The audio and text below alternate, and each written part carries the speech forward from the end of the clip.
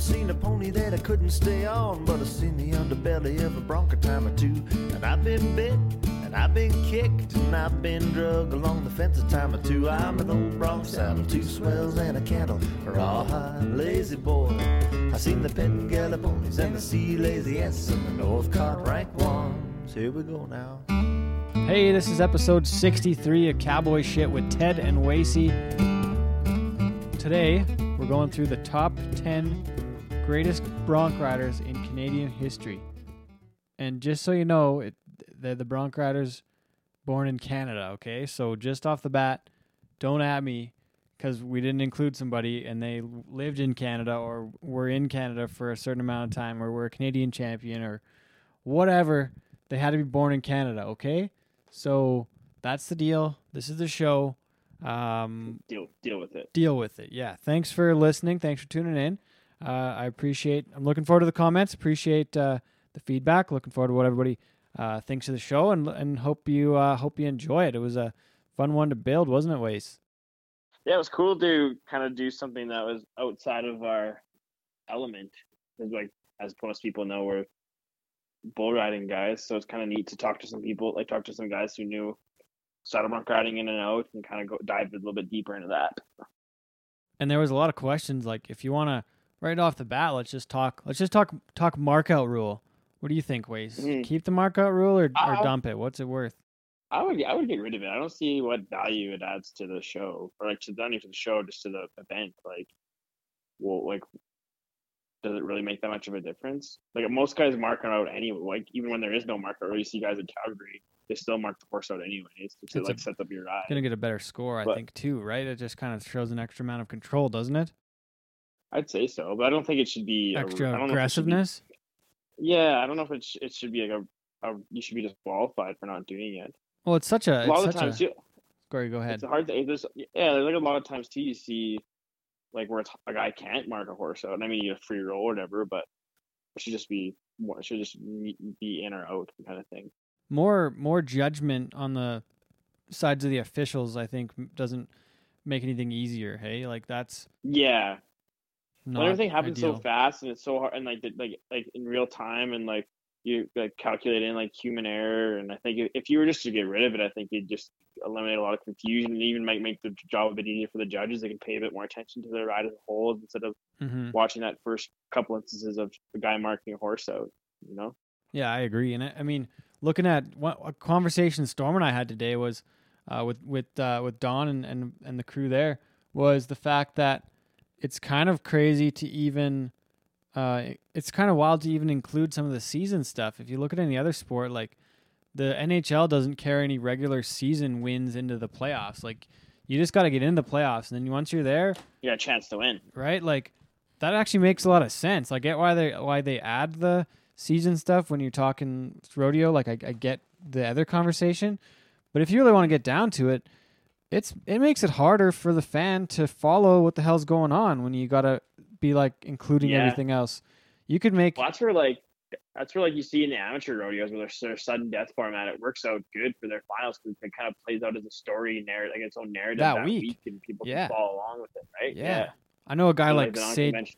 I know a guy like Sage Kimsey wouldn't agree with us right now because he wins a lot of his money during the season, and might not have the best finals. And I mean, I think it adds even more drama, and it puts less emphasis on the regular season, but the regular season is the regular season. It's not the playoffs. So yeah, I think it would add more drama, like you said, to the whole thing, right? Like, everybody has a chance. Everybody has a chance to win coming in, and it would put more pressure on the top guys coming in. It's like, hey, well, you were the best during the season. Now show us how good you are in the playoffs. Like, even look at like hockey last year. Tampa Bay had a damn near record-breaking season. They got swept in the first round. Right, which is too bad. That's the format, and that's NHL. Partially why the NHL is where it is, because they have a format that works. So when we look at every major sports league, that's the way it is. Like, there's you get the bye round. Like, the NFL has their bye rounds, but other than that, it's still like the top teams get in, and it's a clean slate from there, right? So what do you think about? So the PRCA, like, I could see the PRCA going that route, and they did between, I think, 1976, 77, and 78. Actually, a Canadian, Jim Gladstone, our only tied-on roping world championship came in one of those years. I think it was 76. But it was that way where the NFR was the world champion. If you won the NFR, you were the world champion. So it was that way in the PRCA for a while, and it was that way at the CFR for a very long time until I think like maybe 2000 and I don't know, somewhere. I don't know what it was. Maybe it was 10 or something.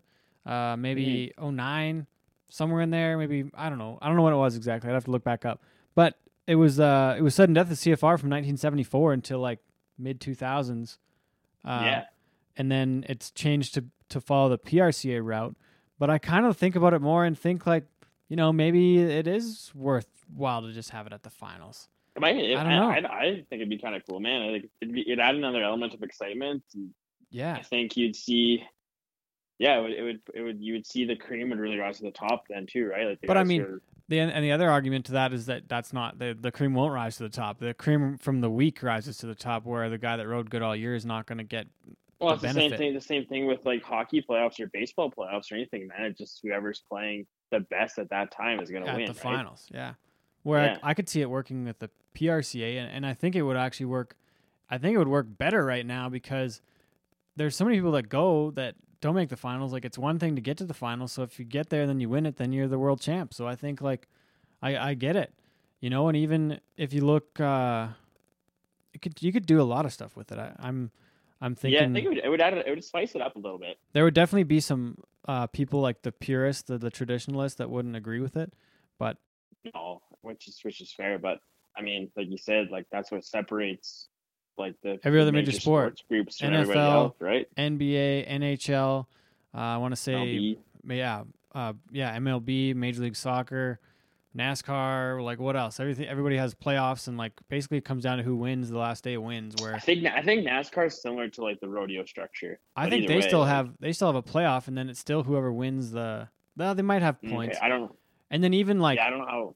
And golf would be more similar to rodeo too, in the fact that some of the regular season stuff counts, but they have big tournaments. Do you think that would work in the PBR?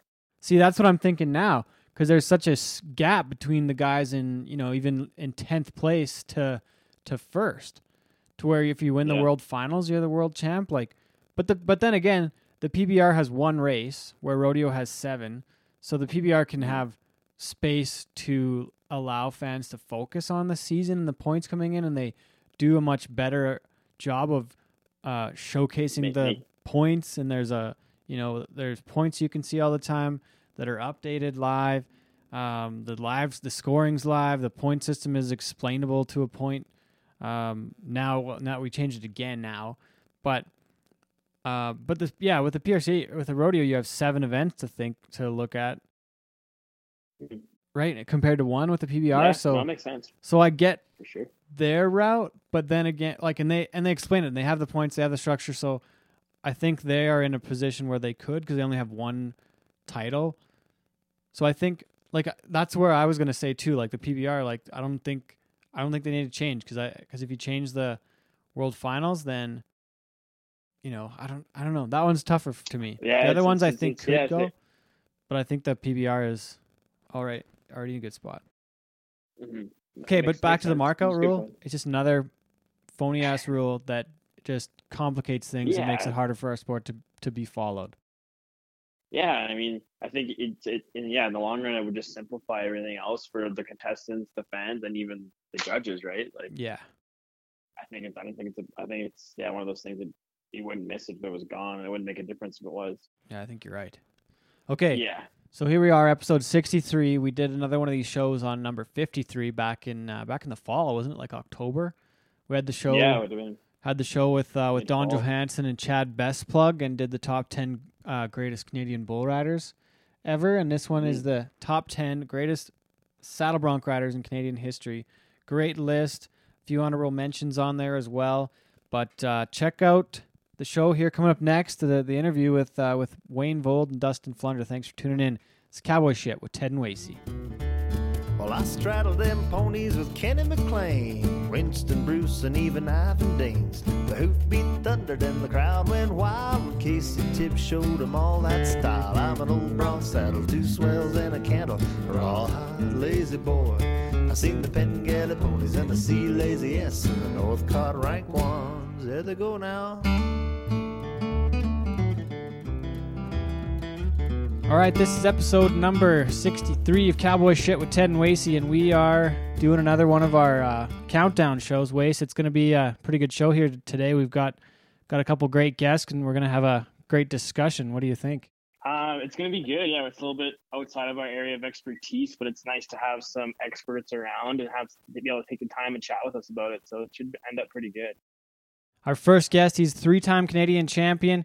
Dustin Flunder has qualified for the Canadian Finals Rodeo 15 times, also a three-time qualifier for the Wrangler National Finals Rodeo. Flunder won the Calgary Stampede's $100,000 check in 2014. In 2019, he was selected as the Guy Weedick Award winner, a crowning achievement of any career. With the career earnings over $1 million from Pincher Creek, Alberta, please welcome Dustin Flunder. Thanks for being on the show today. Oh, you're welcome. Thanks for having me. I like how you called me an expert there in Wasey. It's not. Well, I mean, you're more of an expert than I am. Yeah, of all the things that I've been called, I don't know if an expert in any field is one of them. But no, glad to be here. Thanks for taking the time to do this, Dustin. I got our next guest lined up, and I have this special bio that I wrote for him for the Pendleton Roundup back in 2017, and it's a bit more elaborate. So please don't take offense that this one's longer, but he's the son of legendary Harry Vold.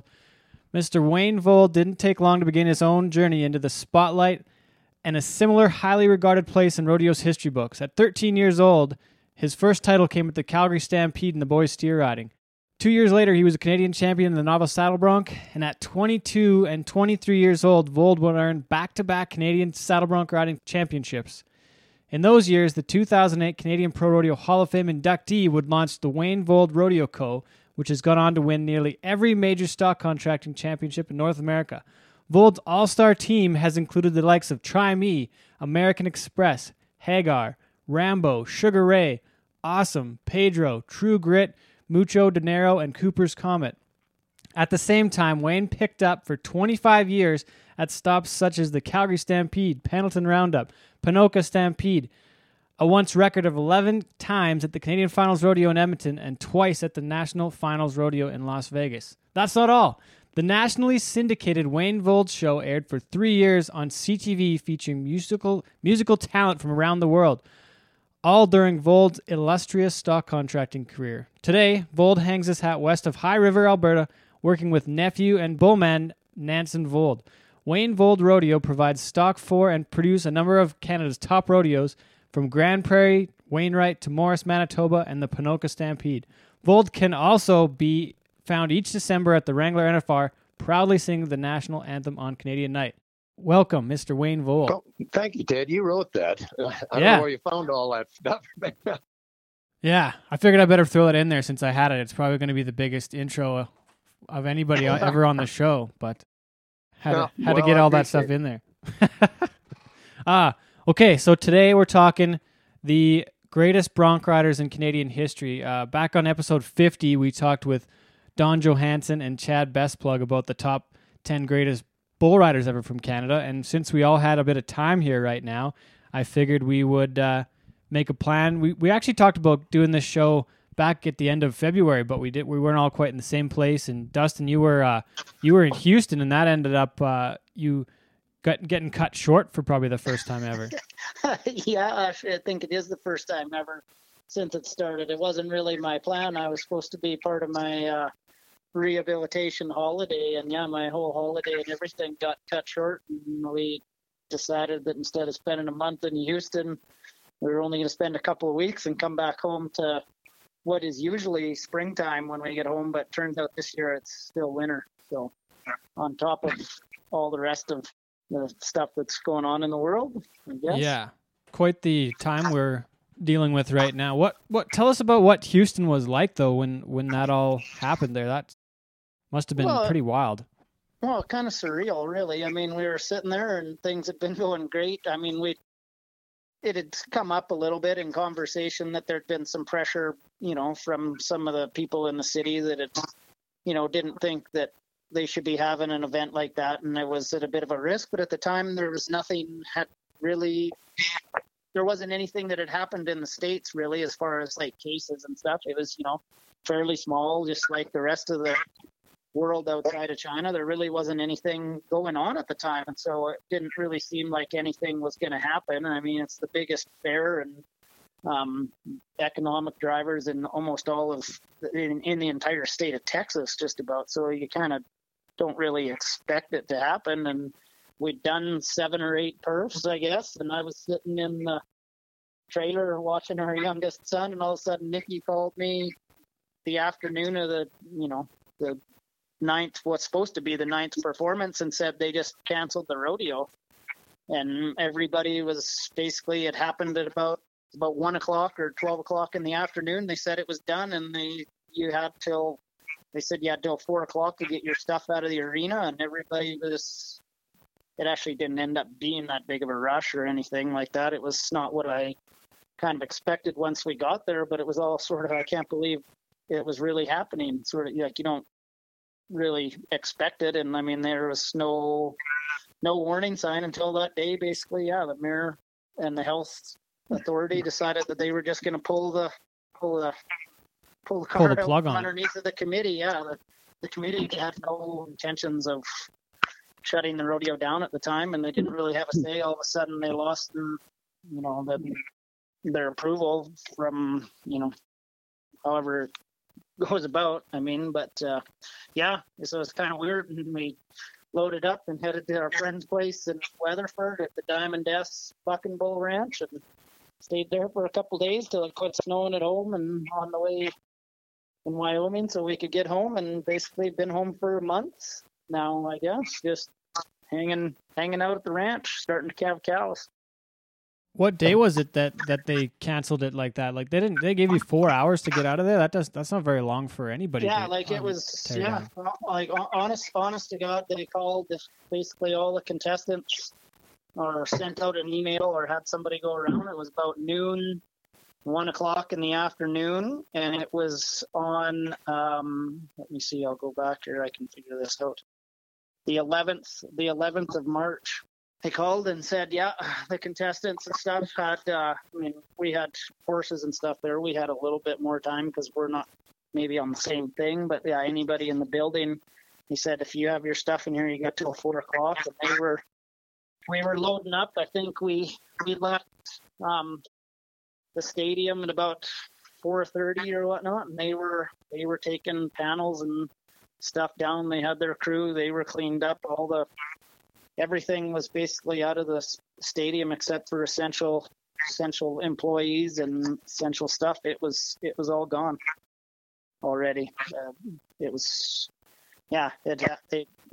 happened fast. All of it, the cancellation and everybody leaving. It was all happened pretty quick.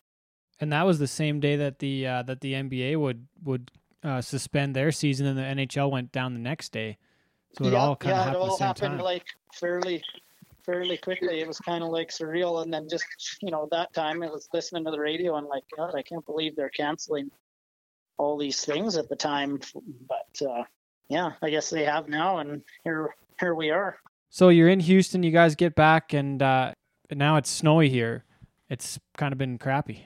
Yeah, it has been since we come home. I got home. When we decided we did come home, which would have been about 4 or 5 days after they canceled Houston. We stayed in Weatherford, like I said, at the Diamond S Bucking Bull place. We're pretty good friends with Scott and Kelly Pickens, who run that place. And we left and we drove straight through from Weatherford to home. And when I got home, we had about a foot of snow on the ground, and I just drove the truck and the trailer straight into my yard, which isn't what I typically do, but I figured I had nowhere to go and no place to be.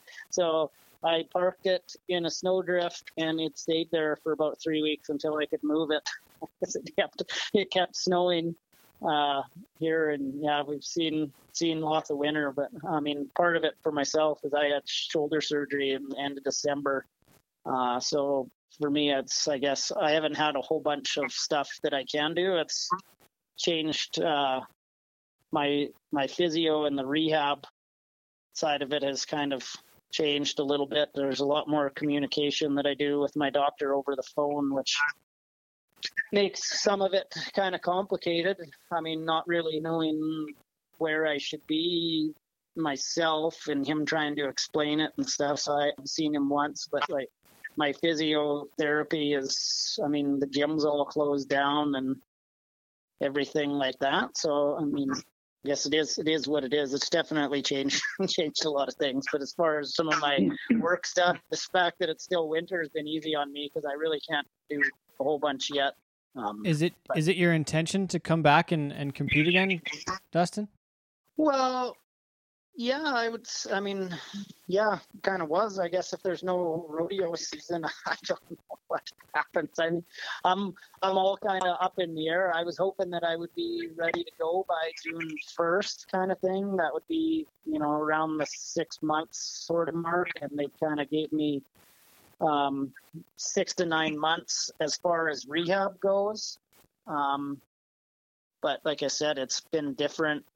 Not being able to go to physio and see my physiotherapist and not being able to see my doctor and stuff. It's kind of, I don't know all the time if I'm where I should be or if I'm behind or if I'm ahead or, whatnot. It's hard for me to know where it's supposed to be at. And it's hard for them too, to be like, this is kind of where it's at without, kind of seeing firsthand what some of that stuff looks like. So I like everybody else, I guess I'm going to wait and see position for everything. And I mean, it's just, this whole year is just really kind of crazy now. I mean, I'm not the only one, I guess. Being injured, the longer it goes for me on things hold up, then the better chance it is that I'm healthy, I guess.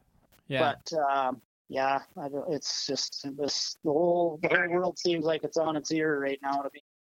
Definitely. It's I don't know how to explain it or describe it or nothing. We'll get to look back someday and think it was pretty wild. So yeah. I gotta ask Wayne, how have you been spending your time in the last month, I guess already now? You this is a slower time of year for most of us right now anyways, but tell us what you've been doing, Wayne.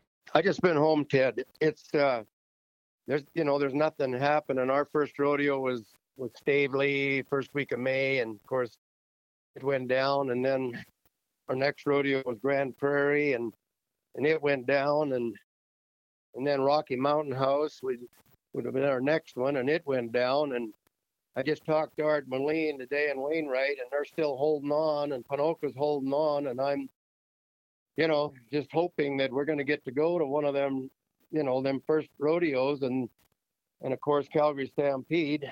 If we could go to as a bull rodeo could go to Wainwright, Ponoka, and Calgary, it'd be wonderful. But other than that, I haven't, I've just been home and feeding the horses, and I bought a few new horses this winter. Actually, a couple of them just got delivered here today from Andy Jones, who's been keeping them for me, and I think they're nice horses, and we're sort of all dressed up, Ted, and know where to go. Yeah, I guess the season, you've got a few new horses. The season looks like there might not end up being a whole lot we get to go with here at this rate right now. But even if we got to go, or where I figured out what it was. So even if these rodeos still happen, and we're all got our fingers crossed, hoping that they're still allowed to go, but it wouldn't be a possibility really with a place like a Wainwright or Ponoka to go without people in the stands. They need the people there to make these events work, don't they? No, absolutely. They're not going to go unless they, all the bans are lifted and the government controls that. They're just hanging on as long as they can. And I think one guy on the Ponoka committee said this thing came in a hurry and it could leave in a hurry. So, that's their attitude. Some rodeos have rescheduled, and no, but it's the unknown. No, nobody knows. I mean, my first rodeo would be Wainwright. I'd be real happy to start there. Wainwright, Ponoka, and Calgary, and then we go to Morris as far as Bull Rodeo goes, and back to Strathmore and just on, and we could maybe salvage a half a year or something.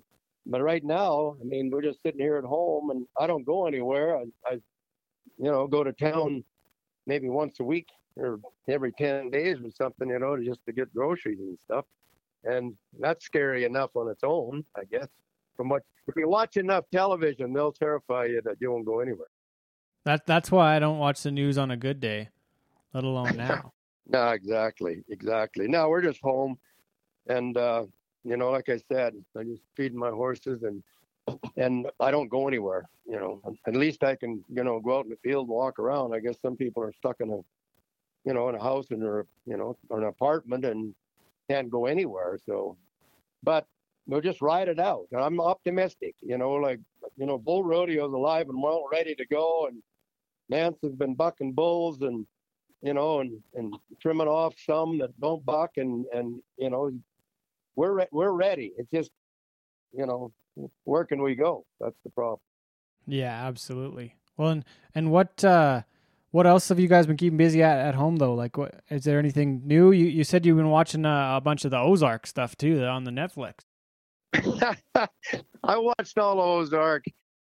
I'm into the Vikings, and actually the Vikings are my ancestors, and I didn't know they were that bad. Norwegians. But yeah, we do a lot of Netflix, and just like, what do you do? It's just decide what you're going to have for supper. It's kind of like being in jail, only there's no warden.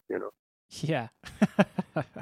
I had another question for you on postponements. Would Ponoka move back dates if they can't go July 1st?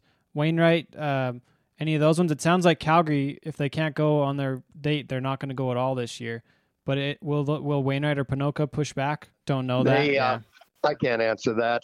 I mean, they're, like Ponoka got so many volunteers, and they take their, I don't know, 2,500 volunteers or whatever it is, and they take their holidays to go there. And, if they were going to try and go on the long weekend of September or something, I suppose it would be it would be a thought. I'm not saying that they even mentioned it, but I mean, they'd have to, all their volunteers, they'd have to get them, and it'd be a nightmare if, to switch. I would like to see them all go a little later, because, if not, we're not going to have much for rodeos, and that's not looking good.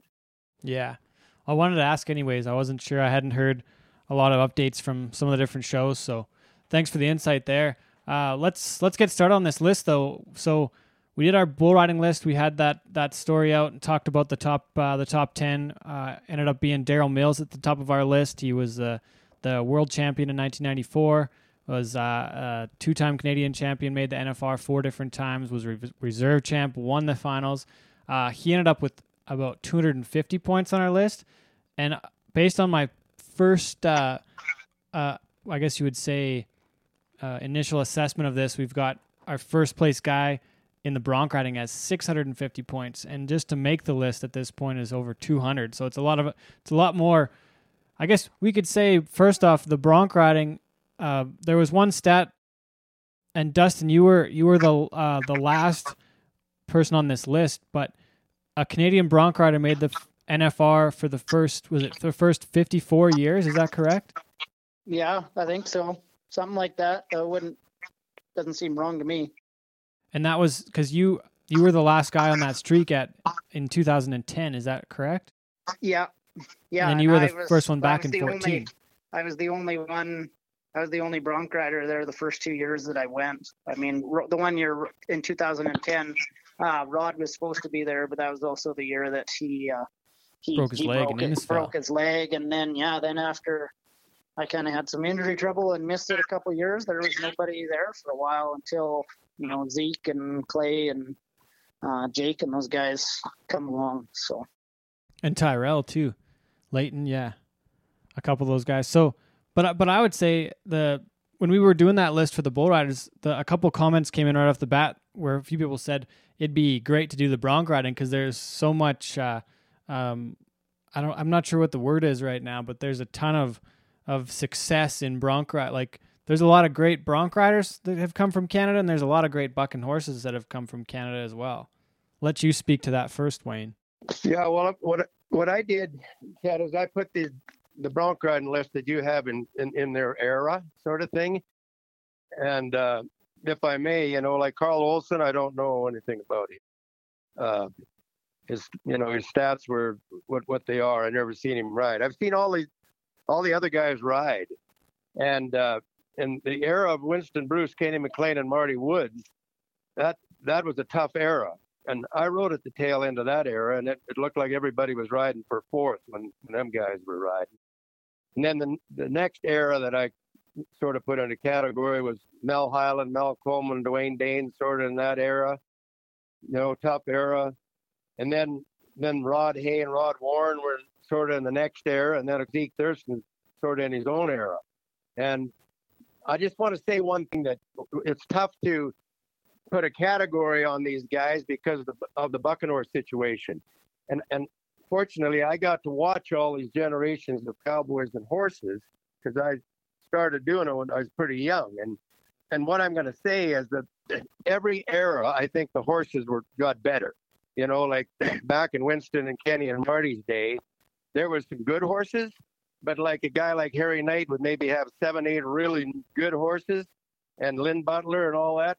Well, and then you move into Mel Hyland, Mel Coleman, and Dwayne Danes, and the horses were better. And the reason they were getting better is because everybody was raising them. And then you get into Rod Hay and Rod Warren era, the horses got better again, and up to Zeke Thurston's era, where I think the horses are the best they've ever been. Absolutely, because there's just more of them. You know, instead of having, you know, 8 or 10 or 12, you know, really good horses, you know, 40 years ago, there would be, you know, 40, 50 really good horses. And then now they take 105 horses to the NFR, and basically, you know, they're all pretty good. And they continue to improve. Well, yeah. The thing is that most people are breeding them, you know, and then there's a lot of horse breeders out there that are raising them and, you know, selling them at sales or to the, you know, privately to their stock contractors. And I just think it'll get better and better. I mean, you know, back when Marty and Winston and Kenny rode, like I said, there was a handful of good horses, but there's, you know, 25 times as good horses now. There's no doubt in my mind, and that's my opinion anyway. So in your list, Wayne, you have talked about and mentioned every single of the top 10 that I've kind of assembled here so far based on stats. And the list that I put together, I ranked the guys over the years. And the point system that I have at this point is that a world title is worth 100 points. An NFR title is worth 40 points. NFR qualification is 20 points, and a Canadian title is 10 points. I completely made it up, to be totally honest, but I ranked them all this way, and it kind of I think it worked for the most part in the bull riding list, and it kind of is an objective way to rank the different contestants.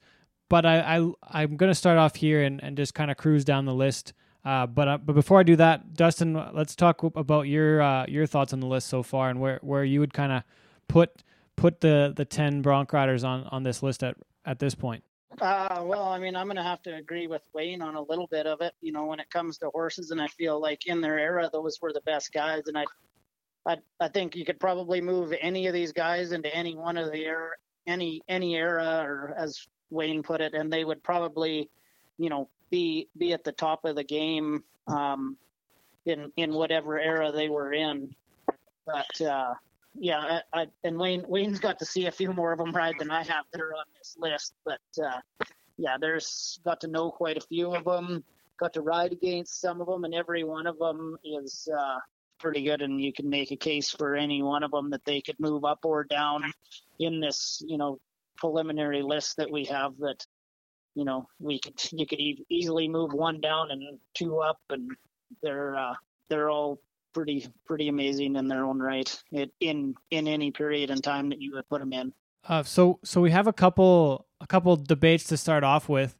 On our bull riding list, there was a few people that I missed because I initially went out, and I have it on my desk right now, but I initially went through the 2015 PRCA media guide, and I put a blue mark beside every Canadian in their final standing in the world standings, and it goes back all the way back to like the 1940s. So I have kind of tabs on every Canadian address to have ever qualified for the NFR, and it has their final standings in the season as well. So I went based on that and qualifications and whatnot. But where it gets a bit muddy is, do we count a guy like Glenn O'Neill, who was born in Australia but now calls Canada home, the 2002 world champion, made the NFR 11 times, won the NFR average in 2002, 2000 Canadian champion, and he was the 2001 and 2003 reserve world champ.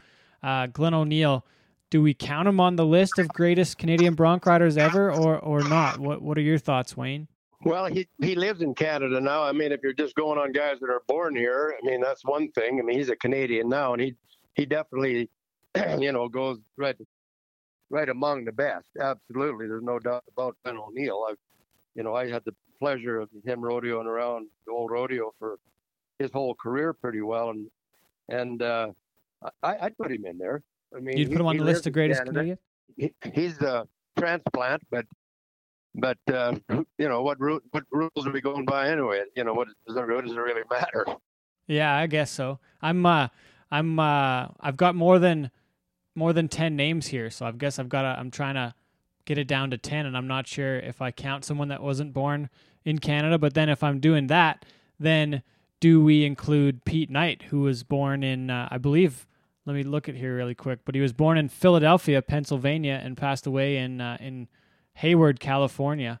And it looks like, based on this, he was only 34 years old, so didn't have a very long career in the rodeo business. But do we count a guy?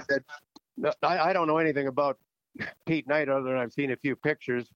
And Carl Olson, I don't know anything about him, so I really don't have a comment on them to compare them to these guys. I guess in their era, 60 or 70 years ago or whatever it was, I've only seen Pete Knight on, some horses kind of raring and, no flank strap and stuff. It's pretty hard for me to make a judgment on a guy like Pete Knight or Carl Olson. What are your thoughts on this as far as our list goes, Dustin? Yeah, I mean, I'm on those guys. I mean, it's so long ago, I don't think anybody. It's hard to rank somebody when you've only read a story, or you see a postcard picture here or there. I mean, you can make the case. I'm not going to say that they're not great bronc riders and that they weren't in their time. I mean, they have the buckles and the cup, the stuff that they won to go with it. Can I make a strong argument that Pete Knight rode better than anybody else? I'd never got to see the guy. I didn't even get to see a video. The horses were definitely different. So I guess if that's on those guys, I just have to go on what your point system would go, and that would be the only argument that I could make on them. Glenn, I would say, I mean, to me, he's almost probably lived in Canada now as long as he's lived in Australia. I traveled with him forever. Married to a Canadian, he lives up here. I'd like to claim him. I mean, whenever he went to the NFR when I was a kid, or still before I got to travel with him when I was in my late teens and stuff like that, I considered him at the time, as much as anything else, that he was flying two flags when he went there. In my eyes, lots of times, he was representing both Australia and Canada. So I don't know, put an asterisk next to his name and. Yeah, we might have to move them up the list. In my eyes, it's my opinion, and the general public can argue about whether we're right or wrong after. Okay, well, that's part of what we're doing here. We want to create some conversation and debate it a little bit. So Wayne has mentioned Carl Olson a couple of times. So Carl Olson is the 1947 world champion, looks like three-time Canadian champion, 1945, 46, and 48. And in 1948, he was the reserve world champion. So based on our point system, and at that time in the 40s, there was no NFR. So technically, he could have another 80 points in at least 4 NFR qualifications if we were doing that. But that's a whole nother conversation that would go down in the same facet with Pete Knight in the 30s with no NFR as well. So based on this, he would have technically another 4 NFRs just based on what we know on on 4 world titles, so that would put him number 10 with 210 points, and that's not including Glenn O'Neill being on the list with 370, but we don't know if he's Canadian or not. We haven't defined that yet. So number 10, we've got Carl Olsen. Then, based on this list that I have, I've got number 9, Winston Bruce. He's the 1961 world champion, 2-time Canadian champion in 1957 and 58, and made the NFR 10 times. That puts him in at 320 points. But do we rank Winston ahead of Rod Warren when Rod wasn't a world champion but won the NFR average 4 times? What are your thoughts? Well, totally different bronc riders. The thing about Rod Warren, he spurred everything out, and you couldn't buck him off, in my opinion. And he was always there for the long haul. And he did in Vegas.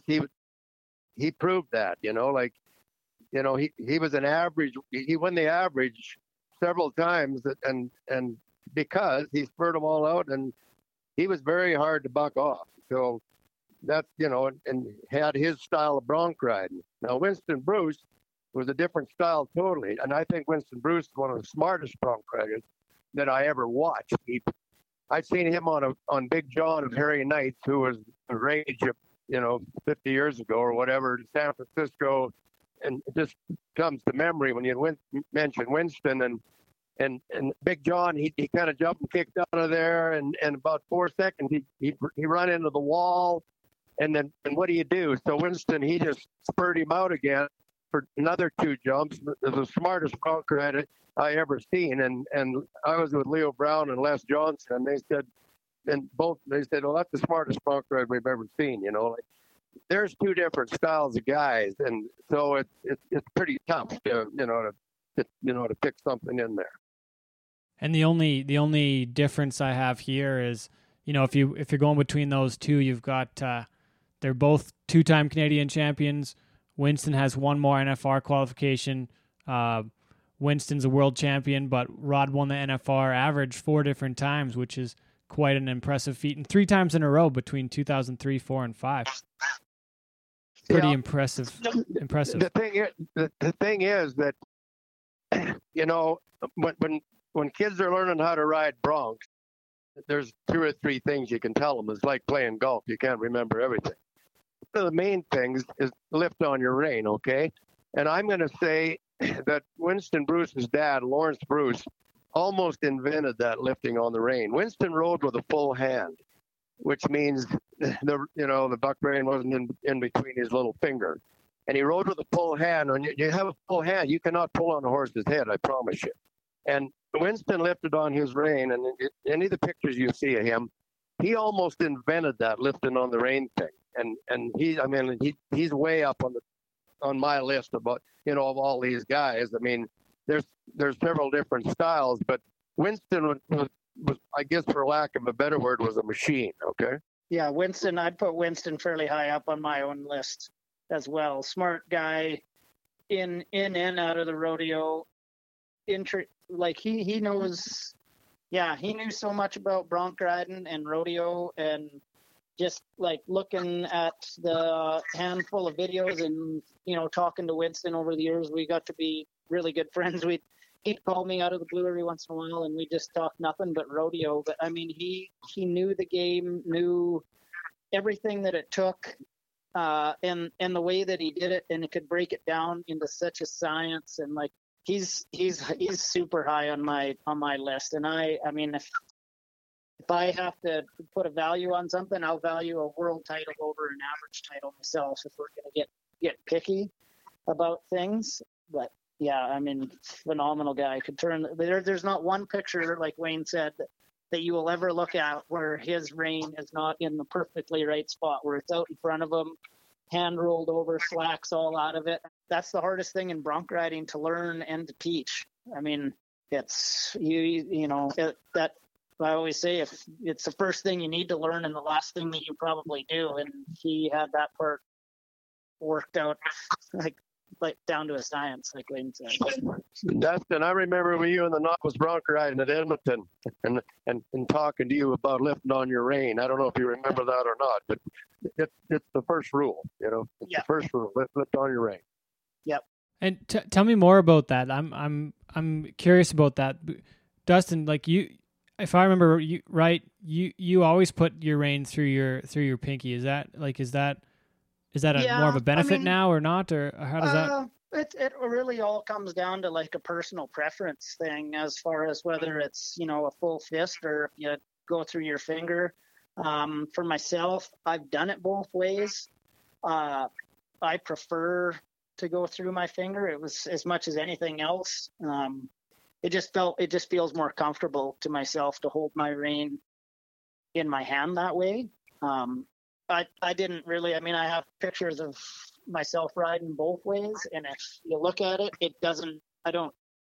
unless you really look close, you wouldn't even know the difference. So I don't handle it any different myself, but my big thing is I go a little shorter on it, on the rein side of things than a lot of guys do anyway. I kind of would rather be pulled on a little bit, and sometimes I guess that can be an asset for me and it can be a detriment, but yeah, it's a big part of bronc riding. But as far as the hand goes, I just chalk it up to its personal preference to what feels better. Wayne might have different insight as to on that, but yeah, myself, it was just a comfort thing, and I like it through the finger.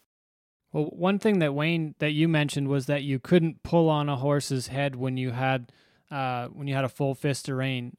Would you speak more to that? I'm not saying you can't pull on one, but I don't think you can pull on one as much, and I think Dustin would probably agree with me there. I don't like guys pull on a horse's head. I want them all to lift on their rein, because some horses can't take it very good. And so when that lifting on the rein was invented, and I don't know who invented it more than Winston's dad. This goes back a long ways, just stories I've heard. And I don't think you can pull on a horse as much with a full hand as you can with, through the finger, personally. I had that full hand myself, and it was a little awkward for me, so I always went, through the finger. But I think you can get a hold of one's head, and and I think with a full hand, you can lift on it better, and you can't pull on them as much. And I think freedom is a good thing for most bucking horses, freedom of the head.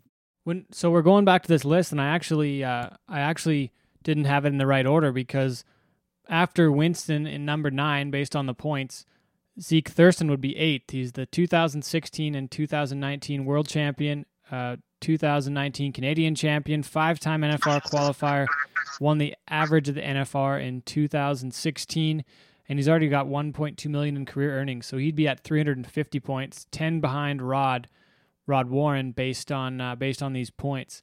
Again, Zeke's a 2-time world champ, and based on these points, which I'm wondering if the system needs to be tweaked a little bit. A 2-time world champion is behind a guy that won the average 4 times. But then again, Zeke is only 5 years into his professional career, maybe 6 years. What are your thoughts on that, Dustin? I think, truthfully, my opinion, I think Zeke Thurston's just getting started. I think he's only just showing us glimpses of what's still to come. As far as bronc riders go, in my own opinion, lots of them, Zeke's just coming into the part where you really kind of mature and figure out what's really going on, and that he's already where he's at this age. I feel like the things that he's going to show us and do are just he hasn't even got there yet, in my opinion. So he's got more time. So that's part of the skewing. Why this list might be skewed is because he hasn't had a full career yet. Well, yeah, everybody on the list right now currently, other than Zeke, is hung it up. If we have this same conversation 5 years from now, you could probably there's a good chance that he could be bumped up all the way to the number 1 guy and still be rodeoing. I think there's a lot more to come from that guy, in my opinion. So we've got what are your thoughts on that question though, that question, Wayne, where Zeke's a 2-time world champ and he's behind Rod Warren on this list? Is that an issue when we're ranking the greatest, or is that okay when Rod's had a full career and been to the NFR 9 times, 4 times he won the average. I'm curious what your thoughts are. You're asking me, Ted? Yeah. Well, I agree with Dustin. I mean, I think Zeke has got, he's right up at the top of my list. One of them, like we're supposed to be picking this. It's a little tough because Zeke he's only been around since 215 or 216. I watched him win the world in Vegas. He hasn't even reached his potential of what he's going to win yet. So if we project, barring injury or whatever, if I was to project what he would be, he'd probably, have to go right to the top of my list. I mean, he's the ultimate. And the only thing I will go back to is that Zeke has got more good horses to ride at, probably than the Marty Winston and Kenny era, and probably even the Rod Hayes and that era. So, because I think the horses are getting that much better, as we go, and I think, like Zeke's got a better chance of drawing a good horse, as he goes down the road. But projection-wise, I would, you can't stop this guy. I seen him ride on the video. I just seen a video of that Pollockville on special delivery, and that's about as good as it gets in the bronc ride. And I wasn't there, but I mean, that was the real deal. And he's just full of that stuff, So he's pretty hard for me not to project for him and put him way up there. I think we've all seen Glenn's 95 on Airwolf and Innisfail, and I don't know if I've seen Doug's 95 was it Transport in Meadow Lake, the other 95-point ride? Yeah. What did you guys, either of you see Doug's 95-point ride? I have of it. Wayne's probably seen it a million times. I guess I've seen it once. How do you guys? Doug tries to show it to me every day, but I don't watch it. How do you two rank that those two 95s against Zeke? I watched Glenn O'Neill and on Airwolf and Innisfail. Totally different kind of horses. Transport was the kind of a bronc rider's dream. He had no power. He had a lot of jump and kick. He was just real good to ride. Yeah, Doug handled his rein that day, and I thought and placed his feet. I mean, I'm not going to debate whether that's a 95 or O'Neill a 95 or what. I mean, but they were, okay? So they marked them 95. And totally different rides, totally different horses. And, but like you said, they're in the books.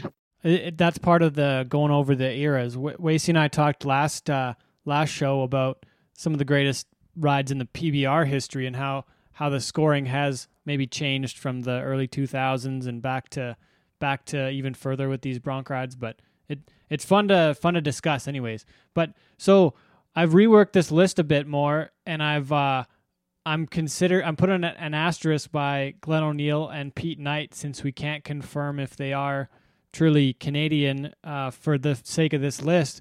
So that brings me down one more spot to number 10. I actually have Dwayne Danes with 7 NFR qualifications, and the 1991 Canadian champion brings him in at 190 points. So that'd put him in number 10, and then 20 points ahead of him would be Carl Olson. What are your guys' thoughts on that? Am I missing anyone else that would be close, or is Dwayne that number 10? Go ahead, Dustin. I was gonna say, I guess if we're gonna put an asterisk by those other guys, I guess, I mean, if we're gonna use the point system, Dwayne would have to go in there. I mean, he was pretty damn sure deserving enough. I mean, he made the NFR as many times as he did, and I mean, just to make the NFR once is a pretty good notch in anybody's belt. There's a lot goes into it. It's not the hardest rodeo in the world to qualify for because it's easy.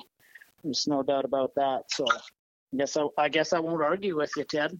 You've been there 3 times yourself, Dustin. Talk about just the journey to get there. It's not an easy task. No, there's nothing about it that's very easy. It's usually ends up there's parts of the summer and the year that can turn into be a real grind, and then there's other parts of it where it's, always where you're just living like there's never going to be another bad day. And the guys that, generally make it in that top 15 are the guys that handle those highs and those lows the best and can ride it out and stay consistent through the entire year and capitalize on their big moments when you get them, because you don't necessarily, there's always good horses, but you don't always get the best horse at the biggest rodeo all the time. And when you get those ones, those are the moments where you can't let them get away. I mean, when you're, in the short round in Cheyenne and you got Medicine Woman or something like that, or you're at Kanoka and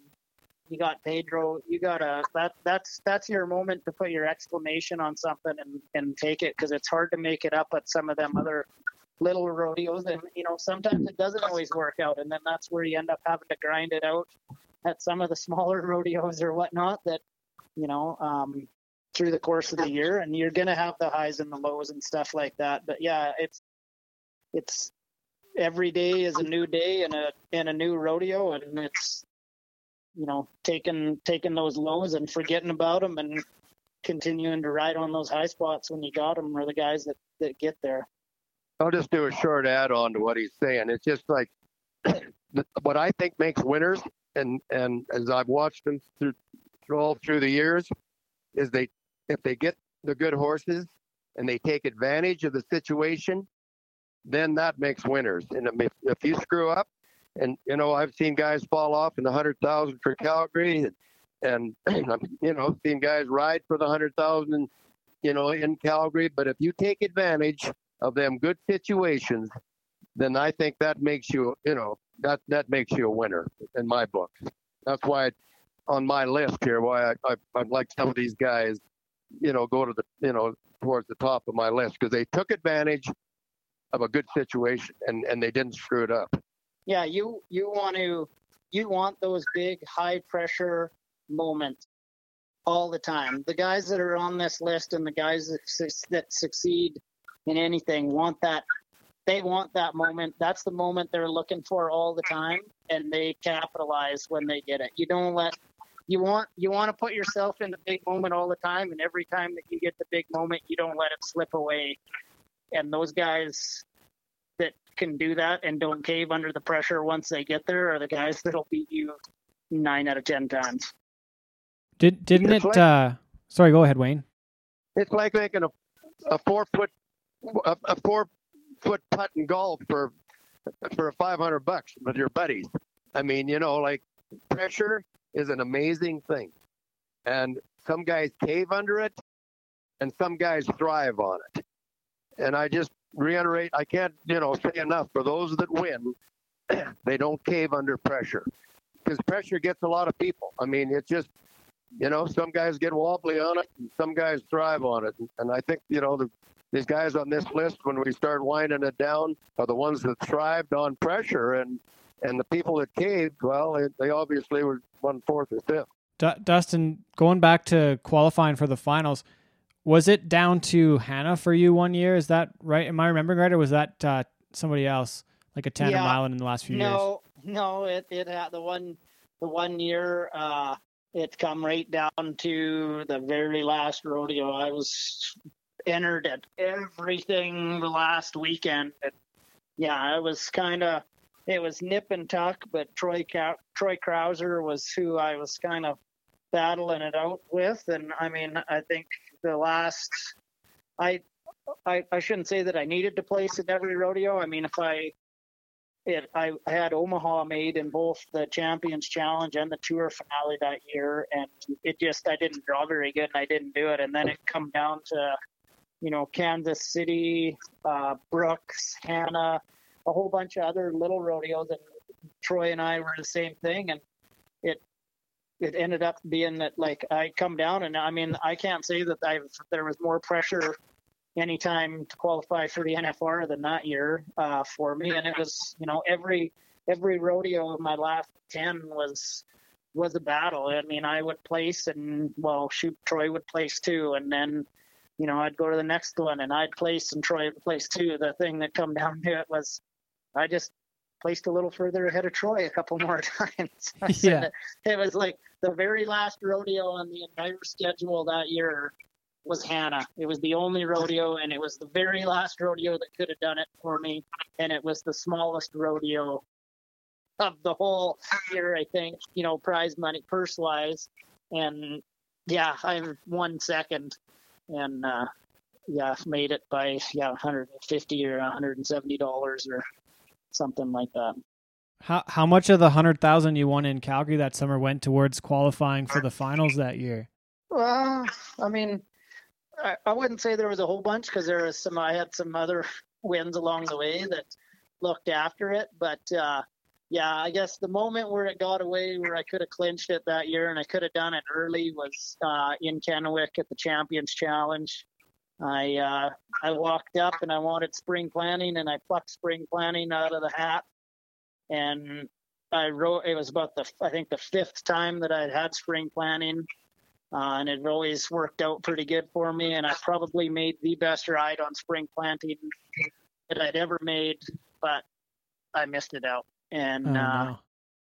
I mean, that was about a $600 or $6,500 win. And I would have had the finals made then. And I mean, there was nobody else but myself to blame. And because that happened, I ended up having to go to a lot more rodeos than I had planned to go to. And I mean, some of it was I hadn't really rodeoed super hard up until that point. So I guess I left myself with lots of room to go and try to catch up. The problem is that once it gets kind of tricky, or it's not tricky, it's just the size of the rodeos kind of after you get to Pendleton aren't the same. So your opportunity to make big money kind of starts to, dry up a little bit. So you end up going to more rodeos and some smaller ones. And, I sure needed them. I'm glad I had the extra rodeos left on my rodeo count. And I still had lots of rodeos left that year. But yeah, the one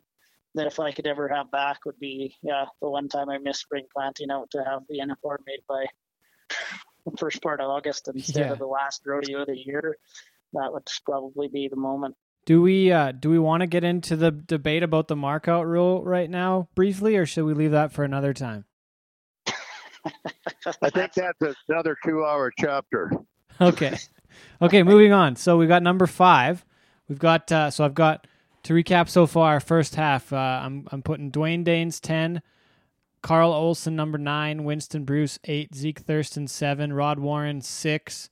5.5 is Glenn O'Neill, based on the citizenship. And now we're going into our second half. Number 5, outright, I have Mel Coleman, 16 consecutive NFRs from 1974 to 89, and 7 Canadian titles.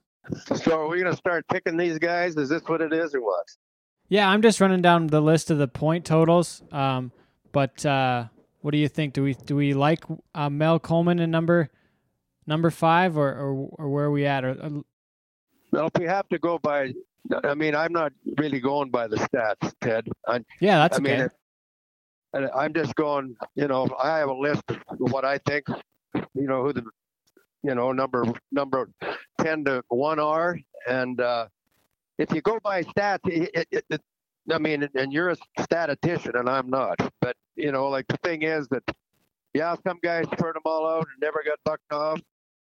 And maybe somebody else, rode classier and all this stuff. So if you get the stats in it, and if that's the way, way you're going to pick them, I guess, we do that. But I have my own opinion on who I think rode the best and was he good on horses and all around good people.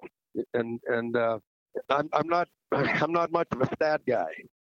That's all right. So, but where would you rank Mel Coleman though? With I don't think anybody else. I'd have to look at the list here a little bit closer, but I think Mel Coleman and Miles Holland and Dwayne Danes were in pretty well the same era, and if you put them 3 guys today, they would win, and if they'd win right alongside of Zeke Thurston. So like I did when I put them in their eras, I got Winston, Kenny, Marty, and then I got Mel Highland, Mel Coleman, Dwayne Daines in their era, and then I got Roddy Hay and Rod Warren, and then Zeke is sort of in his own era. And it's just a matter of, of preference. If we're going to, if you go by the stats, whether I agree or not probably doesn't matter. But I have my opinions, and the stats aren't not really getting it for me. Well, let's just talk another way then about Mel Coleman. I don't know him that well, and know his story, but he's got the most consecutive qualifications to the NFR, and it's one of the top stats in the whole PRCA to make the finals 16 times in a row.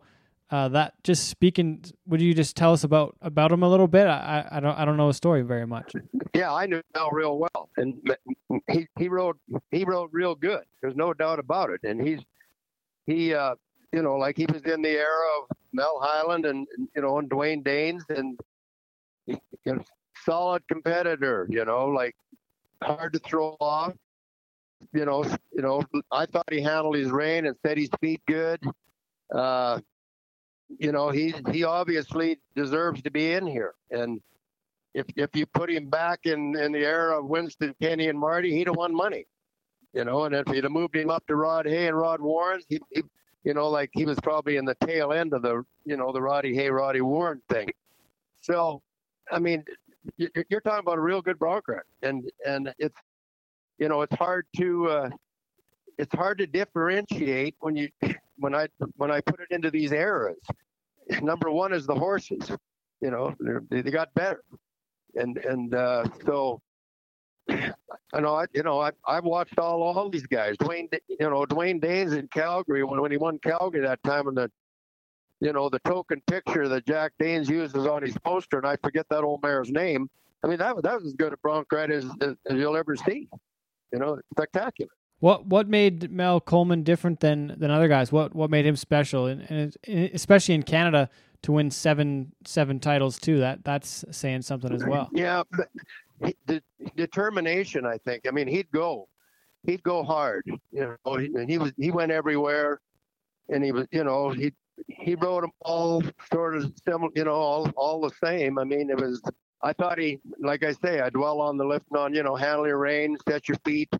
He did that good. He had a totally different style than say somebody like Winston Bruce. Winston Bruce sat way back in his saddle and lifted on the rein, but way back in the saddle. Okay, so you get a guy like Mel Coleman, he really leaned ahead a little more. Daines a little more, leaning ahead sort of thing. Roddy Warren kind of leaned more ahead on any of the pictures you see. Some of them guys were way back in their saddles, and then some of them kind of rode on the top of the cantle of their saddle, like say, Roddy Hay. I mean, he rode more on the top of his cantle than he did down on the seat, but it worked for him. So different styles, totally different styles here. Like Winston Bruce was down deep in his saddle, and Coleman was kind of deep in his saddle. Roddy Hay was on the cantle. They're different styles. I mean, we got a whole bunch of different style bronc riders on that list. And yeah, it's I probably haven't seen. I think I saw a video of Marty Wood that the Wrangler Network put together for the 60th edition of the NFR. So I've seen a bit of him, but I haven't seen a lot of these other guys. I haven't seen any film or much for photos. I don't know the whole story, but. Well, Marty Wood was my hero, and I was when I rode broncs. I was the tail end of that era with Marty, Kenny, and Winston. And like I said at the start of the show, everybody was riding for fourth when them guys rode because they were the best. I will say Marty Wood had a style when he kind of whipped his arm and forwards and backwards, and it was so very unique. And I guess the one thing I'd say about Marty that made me in awe was that when he could make an average horse look 2 points better than he really was. I mean, he had a knack of, making, for lack of a better word, a dink look really good, and that was his forte. I mean, he could make them, 18.5-point hoppers look like they're 20, and the judges would believe it. And the thing about Marty, they loved him in Calgary. He won Calgary lots of times. And Enoch Walker, who was a great bronc rider back in that era, and he made the statement. He said, Marty Woods could win Calgary on a bale of hay. It didn't matter. So there's another guy, totally different style. Lift on your rein, set your feet, whip your arm. I mean, I could go on and on all day about him. He's a good one. So, based on, I'm going by points just to make this list, because I got to make a list at some point. But next on my list, I've got Pete Knight, and he was born in the United States, but has a lot of ties to Canada here. Grew up in the Crossfield area at one point, but 4-time world champion, 1932, 33, 35, and 36. And another source says he won 4 Canadian titles, but at the time there was no official Canadian title that I have anywhere recorded. So I've got him at 4 world titles. That's a tough one for me. Like I don't think they used dirt flanks in 1932. And oh wow, I don't think they used flanks in 1932. Every picture I've ever seen of Pete Knight, the horses are kind of raring. I mean, it's a total different style altogether. I'd really be, lying if I said I knew that, how he could ride. What you were talking about something there too, Dustin? We cut you off. I was gonna say, yeah, there definitely wasn't any flanks at that point in time. Yeah, your back cinch. So with a guy like that in the 30s, we kind of have to put an asterisk there too, with the way things were. That's kind of probably best to put him on that kind of on a side note, the same as we have Glenn O'Neill with not being possibly, not technically being Canadian. Yeah, it's hard to place him on their own. I mean, we're basing everything on what written stuff is, but I mean, at the same time, I would think, a guy with those amount of accolades that he had at that time, to say that he probably wouldn't have the same thing if you moved him up. I mean, he probably would, but I mean, it's long before I was even before your parents and grandparents were around. Yeah. Wasey, we haven't heard from you in a long time. How are you doing? What are you thinking? Well, like I mentioned before, this is kind of an area out of my expertise, and I mean, I've watched guys like the Rod Hayes and Glenn O'Neill's growing up, and even guys like Dustin, and it's kind of been cool, like, to see Zeke on this list, where like I've known Zeke for a long time now, and we kind of grew up together. And you guys made a good point about how, like, looking at his career in 5 years, because he's still in the midst of his career, is kind of similar to the points we had with like Tanner Byrne and Dakota Butter, because they're still in the middle of their careers, or Tanner was anyways. So it's kind of interesting to see. It'll be interesting to see how this ends up when guys like that kind of get further along. Next on the list, based on the points, I've got Kenny McLean, 1962 world champion, 3 times average champion at the finals between 64, 68, 71, 5-time Canadian champion, and a 9-time NFR qualifier. And just to throw a wild card in there, we've got a tie-down roping qualification to the NFR, and I believe 1971 as well. Wayne, would you speak to Kenny McLean first? I traveled with Kenny McLean and Malcolm Jones, and he'd probably go way high on my list. I don't think that anybody spurred horses out any better than Kenny McLean. I don't think hardly anybody handled a rein any better than Kenny McLean. Christensen Brothers Rodeo used to have a horse called War Paint. He was the terror in that era, where he would really jump and kick out of that chute. He weighed like 1,600. And if you spurred him out, he'd buck you off. And if you didn't spur him out, he'd still buck you off. So in Pendleton, but that's what sticks out in my mind about Kenny. He spurred Warpaint out for 2 jumps and made probably a 22.5 or 23-point ride on him. It sticks in my mind, and that's a long time ago, 40 years ago probably. And I don't think that anybody spurred horses actually as hard as Kenny McLean did. I don't think that anybody rode ranker horses than Kenny McLean. Terry Kenny McLean said one time that Larry Kane was the hardest guy in the world to throw off, and I debate that. I think Kenny was. I mean, he's so high on my list that I mean he's all time. Whenever I've seen him, the only time I ever seen him get bucked off was in Denver when they used to bring the Bucking Horse of the Year and World Champion bronc rider. They used to do that on one of the performances in Denver. And it was, quite an attraction at that time. And Big John was bucking good. And he was a Harry Knight horse. He weighed like 1,600 pounds, come from Jerry Myers in Saskatchewan. And Kenny spurred him out for, it seemed like 3 jumps, and he threw him off over his head. And that's the only time I can ever remember seeing Kenny McLean on the ground. And I watched him lots. And I traveled with him. And he's way up on my list. Well, I'm looking at the information, the write-up on Kenny from the Pro Rodeo Hall of Fame, and it says in 77 outs at the NFR, he was bucked off only 5 times. Well, that would totally be true.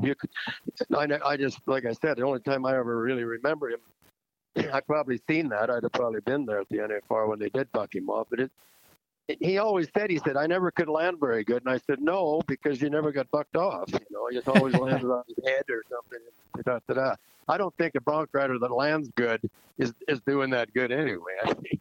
Yeah. But no, he was, first time I ever seen him, I think, was in my dad and Kessler took a rodeo to Vancouver, and on a train they went out there, and it rained about, I think, 15 of the 20 performances, and not much people. But that's when I first met Kenny McLean, and that's a long time ago. I was very young, and I said, "Who is this guy? Like, where did he come from?" And he traveled with Ellie Lewis at that time, and they come out of Okanagan Falls, BC, and he rates way up on my list. One of the things with this Pro Rodeo, with the Hall of Fame write-up, is it says that he was considered by many to be the greatest Canadian rodeo cowboy of all time. And I think if we're talking all around and both ends of the arena, he would probably be at the top of that list, which we can probably talk about in yet another show. He roped calves as good as anybody in that era, and I think if he was in this era, he'd win money. He roped unbelievably. He was a bronc rider and a calf roper, and I mean he's a real cowboy, that guy. And he was a good guy. He was a little reluctant to travel. Is the only thing about him. He didn't like to go too much. But when I told you, like a half an hour ago, when somebody that would take advantage of a situation when they got a real good animal, that would be him. He had ice waters in his veins, that guy. He was cold-blooded when it come to winning. And yeah, way up on the list. Next, I've got... based on the numbers again, Mel Highland, a two-time world champion, 1972 and 76, 5-time Canadian champion, spanning across 3 different decades from 1967 to 82, and 11 times to the NFR. He's 20 points ahead of Kenny. And would you agree with that, Wayne, or would you still have Kenny higher? How would you differentiate those two? I'm a little torn there. Like, I wasn't in Cheyenne when he rode Morrow River. That's one of the horse that Harry Knight had. I've seen the video of it. And arguably maybe the best bronc ride I ever seen. I'm a little torn on this one because this guy goes right up on my list too. He spurred them all out. First time I ever seen him was in Pinoka, and he had a thing called Tar Baby, and he was in the novice bronc ride, and he had a little saddle, about a 13.5-inch saddle that he'd been practicing. And I seen him, and I was there, and he's Keith Hyland's nephew, right? And here he comes on this old hopper, nice 19-pointer. And this kid, I mean, it right in the neck and lifting on his rein. And I thought, like, where did this guy come from? And I mean, he was already, ready to win when he was like 17 years old. And I'm very high on him. I'm real torn on this deal. He goes way up on my list too. What are your thoughts, Dustin? Well, I mean, I didn't get to see Kenny ride, in person or whatnot, but be pretty. He looked like a pretty amazing bronc rider, pretty amazing person, pretty amazing cowboy. When it comes right down to it, like just a handy guy. Be able to just do anything, and to be as competitive as he was in multiple events. I think like if we're looking at super cowboy, all around, Kenny McLean is pretty amazing. His bronc riding, like Wayne said, you look at all of his pictures, and like if I wanted to emulate somebody, he would be one that I would I would like to flip through his picture book and then try to look like him in all my own pictures if I could. As far as Mel goes, Mel had a pretty big influence in my rodeo career and stuff, getting started. Spent a lot of time. Mel would come to the practice pen all the time when I was just starting out and help out. And then even, from that point, once I moved on from high school and went to college in Riverton, Wyoming for Rick Smith, then Mel was down there all the time. He was going down and training horses with Bill Smith. And so, I mean, he's always had a pretty big influence in my riding and helping me get to where I'm at. So, I mean, yeah, both of those guys are super high on my list. I mean, I don't know if I would be where Mel's got to I got to give Mel some of the credit for being where I got to. And yeah, as far as like rank bronc rides go, his ride in Cheyenne is easily in probably the top 3 best bronc rides of any bronc rider from any gender. Like anybody will, if you want, that ride is on everybody's list. I don't care if you're a good bronc rider, you've seen that, you've watched the Mel's ride at Cheyenne multiple times, and yeah, everybody has something to say about that one, and they're all good. So yeah, as far as like impressive, they're both pretty high on my list. And I guess Mel would maybe be a little higher on mine simply because of the personal connection that I have to, knowing Mel and the way that he helped me get started, and not having that same deal with Kenny. But can't take anything away from any of his accomplishments and what he's done, that's for sure. And his picture on Warpaint, like Wayne was talking about, is probably one of the most used bronc riding pictures still today, as far as like marketing and stuff goes like that. Like, I mean, that picture turns up everywhere. The next guy on our list here, I've got Rod Hay, number 2. 2007, he won the average at the NFR, qualified 20 times between 1989 and 2010. He qualified but would not compete. That last bucking horse he would have got on was in Innisfail the day I think I filled my pro card, maybe, or my permit, one or the other. I don't know which it was, but I remember being there that day. He's got 400 points from the NFR, 40 from winning the NFR average, and 8-time Canadian champion. Puts him at 520. I'll let you speak to Mr. Rod Hay first, Dustin. Oh, I got lots I could say about Roddy. I mean, tell us a story first, maybe. What's your best Rod Hay story? Maybe best Rod Hay story is that if you're traveling with Rod Hay, we bet or gamble on everything as a competition. There's nothing that we didn't compete on or whatnot. There was nothing that we ever went out and did just because it seemed like it was fun. If we went go-karting, it was, if you lost, you were buying a hotel room. And if we went golfing, well, you were buying drinks. I mean, everything was, or you're buying dinner. I mean, there was nothing where it's just like, let's just go golfing and enjoy it. If we would do that, but if you were doing it with Roddy, there's got to be something's got to be on the line, because you don't just do it for fun. You got to do it. You do it for fun, and then there has to be something extra with it all the time. We gotta gamble, or we gotta bet something on everything. So, I mean, all super competitive, but I mean, always positive.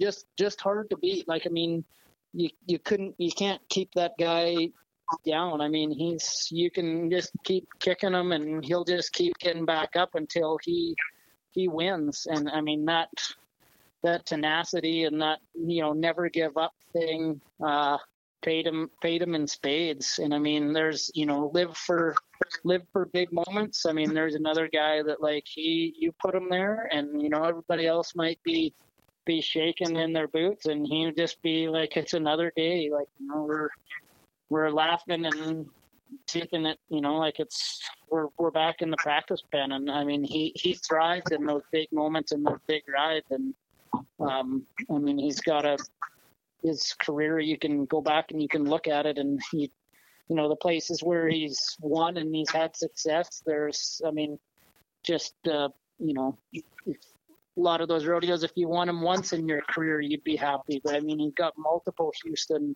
wins, and Calgary, I mean, he bought a place with what he did at Calgary. I mean, just a winner. And yeah, could do it on rank horses. And, he could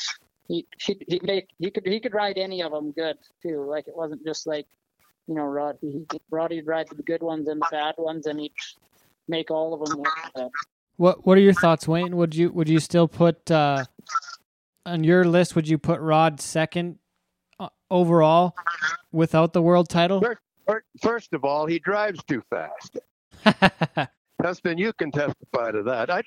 He went through Okotoks one day and I wanted to talk to him and I've seen him. I turned around trying to catch him. I hadn't have my cell phone on him. He's running like 140 and I'm trying to catch him and he drives fast. Yeah, there's no way you're going to catch him. I wouldn't. He probably doesn't know it, but there was lots of time that I slept in the back seat of the truck, and that's only because I could lay down and do my seatbelt up still instead of the camper, and that was just because I was in fear for our like scared that there's no way that we could push it to the limit that bad all the time and not eventually get in a wreck or whatnot, and we never did, thank God. But yeah, there was more than once where I was just laying in the back seat as opposed to the camper or anything else, and I had my seatbelt done up across my lap back there.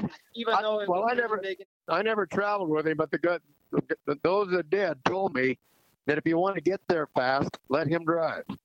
Yeah, anyway, no, seriously, no, I just ditto on what Dustin said. I mean, the guy's a class act.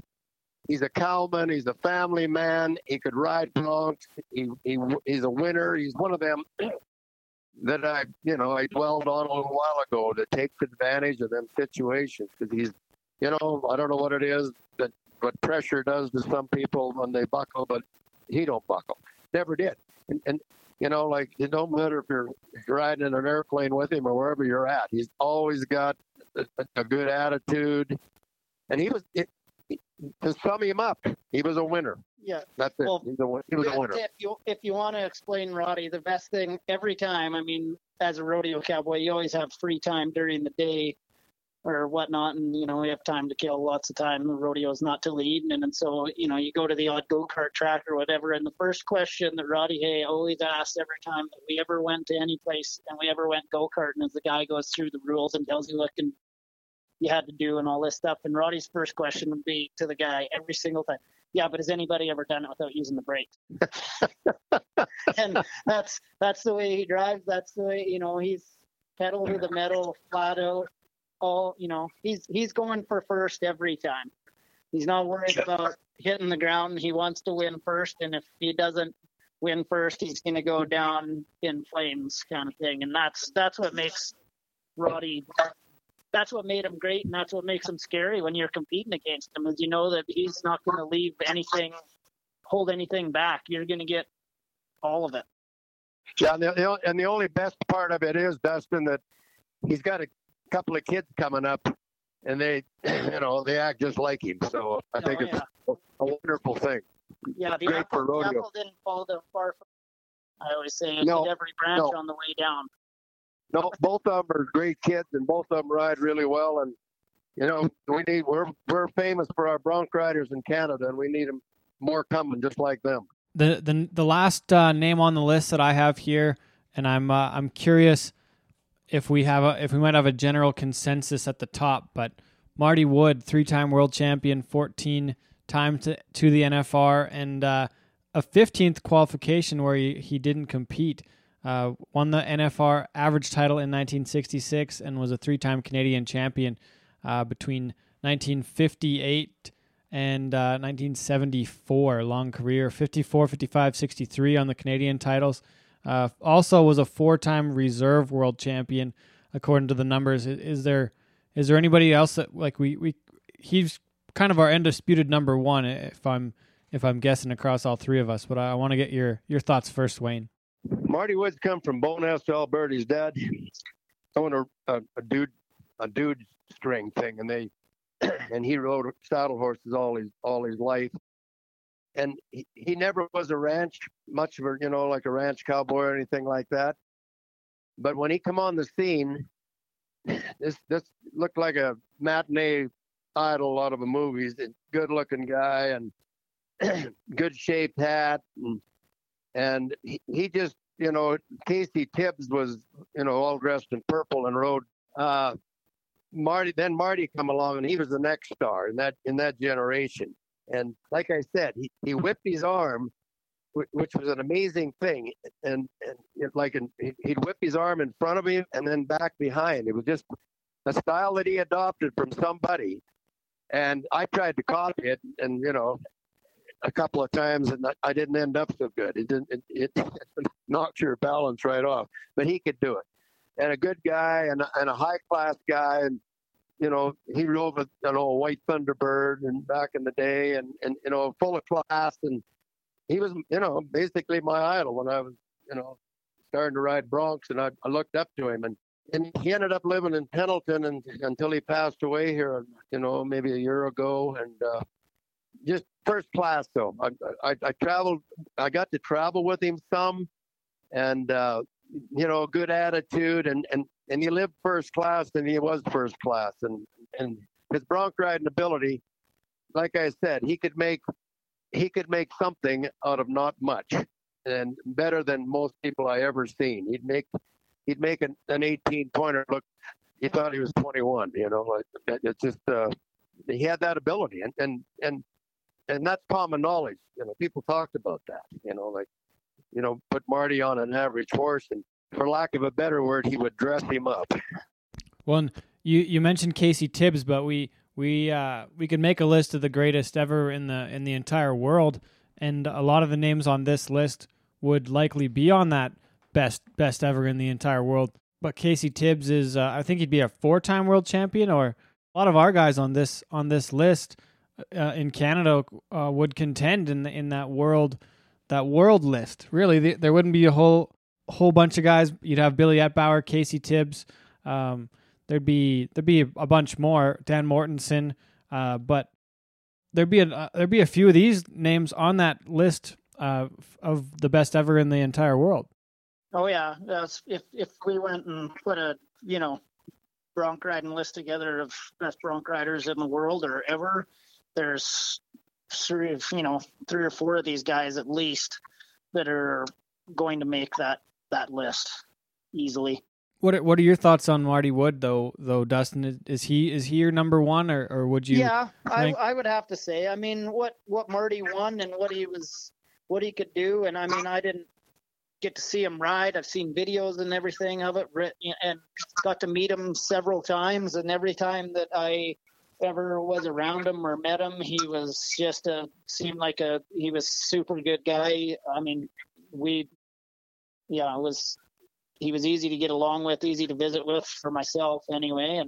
And I mean, what he was able to do, and what he got done are pretty hard to argue with his resume. It's pretty amazing and remarkable as far as like if you wanted to be a bronc rider and that's what you wanted to do, you'd be lucky. You would say that you had a good career if you did half of what Marty Wood did in his. Do we have any other closing thoughts? I've kept you guys way longer than I initially agreed to, so we better wrap it up here quick. But is there any closing thoughts here? Oh, I'd just say, sure, you haven't kept us that long. We're talking about things that we like, and we got nothing but time. So okay. I think, I mean, I'd say Canada's been known for its bucking horses and for its bronc riders, and I think the ones that are there would be on anybody's list, like you said. And if we talked about the best bronc riders in the world, I think there's lots of these guys here. And I mean, I think there's lots more that are coming up. And if we did this in 5 more years, there might be a whole bunch of new names coming up. I mean, that's one thing we've always managed to find talented bronc riders and be able to raise them. And part of that's because we have super bucking horses up here. And we've been known for bronc riders, and I don't think anything's going to change in the past, present, or the future as far as that's concerned. Wayne, what do you have for closing thoughts before we wrap it up here? Well, it's been a great conversation, and this is a great list of bronc riders. I'm a little torn if you're going to try and pick who we think is the best one. There's different categories of those that go harder and try harder, and those that are fancy, and those that stay on longer and all that stuff. So, great conversation. And like I said, I can't dwell on enough that the horses kept getting better. And if, some of the guys back in different eras had the advantage of the horses that we have today, they might win more awards. But if you take all the guys that are on this list and if put them all at the same age, there'd be 10 guys that all capable of winning, right? I mean, it's hard to take Marty Woods and Kenny McLean in that era and put them in with Zeke Thurston and like Zeke is right at the top of my list because he hasn't finished what he's going to be able to do, So it's pretty hard to to not put him up there. I mean, I'm high on this guy, and I think there's a guy that takes advantage of a good situation right there, Zeke Thurston. I mean, that's what makes him so good. And I think that in 5 years from now, if we're having this conversation, his marks could be, higher than anybody. I totally agree with you. He could be, I think he's 24 or 5 at this point. He could be a 5-6 time world champion by the end of this. He could be one of the greatest in the history of the sport. It's there's no telling. Absolutely. You brought up a point to put them all. If you put everybody at the same age, who would you put at the very top of just in the pure bronc riding? If all these guys, all the 12 we have here together, were at the NFR at the same time. Yeah, Dustin, what do you think? All 10 of them at the same time at the NFR. Sure. Who's your pick? If Rod's making you bet on it, what are your? When Wayne's seen more of them than I have, ask the guy that's seen a few of us, the least of them in real life. You know what? That's awful tough question. If I was gonna, because I mean, like Wayne said, everything's the era that they're in and the horses, the caliber of the horses and stuff that they got on. But oh man, I got to pick one out of 10. Hey, that's what we've been talking about this for hours, and now I feel like I'm on the spot. Like we're at Calgary for 100,000 or something here right now, or we're 10th round right now, Ted. But I'd have to say, just because I seen him when he was a kid, and I thought that doesn't matter what he's going to do, whatever he picks up, he's going to be great at. I think Zeke Thurston is probably the guy that if I had to pick when it's all said and done, at all the things that and because of where he's at and what I think he's got left, I think Zeke's probably the guy. Wasey, who do you think? That's a hard question for me too, because I've only seen a handful of these guys. But just given, seeing Zeke in those situations, those when you got to ride to win and that kind of thing, I think Zeke would be my guy as well. Like given his three-time winning at the Calgary Stampede in a row, and then obviously winning 2 world championships, he knows how to win when money's in the line. So I think Zeke would definitely be my guy. Before you go, Wayne, I'm gonna pick Rod Hay, just because he was probably one of the guys that was a hero in my career that got me into rodeo and wanted to be involved in this sport, and was somebody I've known his name since the very beginning. So I've been a Rod Hay fan for a long time. I'm going to go with Rod Hay, but I'll leave you with the last pick, Wayne. Well, I'm torn between Kenny McLean and Zeke Thurston. And because what Zeke is capable of, I'm going to go with Zeke. And I don't want to offend any of my friends out there, but Kenny McLean, of course, is not with us anymore. Different situations here. That's a tough question. But I'm going on what Zeke can do, too, as well as what he's done. So I'm going with Zeke. So 3 Zekes and 1 Rod. Hey, geez, you guys really went against me on that one. But I'll I guess we better wrap it up though. Since the name of the show is Cowboy Shit, I'd like to get a definition from you guys. We've been collecting these from everyone since we started. So Dustin, I probably didn't tell you we were going to do this, but what's your definition of Cowboy Shit? I would say just somebody or something that's, I mean, you're not going to take no for an answer.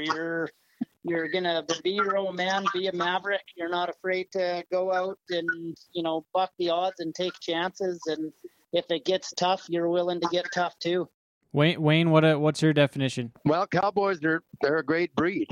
And I've made a lot of friends, and I've seen a lot of generations come and go. And hopefully we get through what we're doing and we see more generations, that are coming up. And that's probably one of the most interesting things to me is, like, I was born into this, right? From my dad, and I've never really had a real job, so I just sort of cruised through doing this, and I've watched a lot of generations of Cowboys come and go.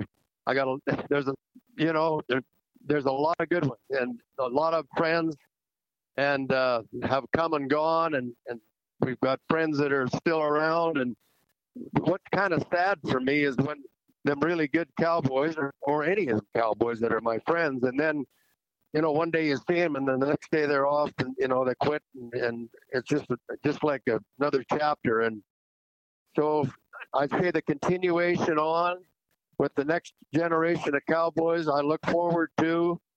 And like I said, we're sitting here at home, we're all dressed up and we're ready to go, and looking forward to, seeing my friends again, because them Cowboys are my friends. Well, he's a bucking horse rider, and he likes them a little wilder than most.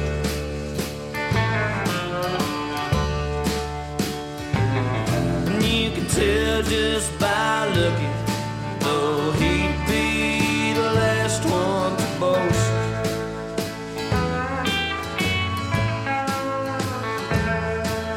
Unless he'd been drinking, but hell, he's been dry now for months.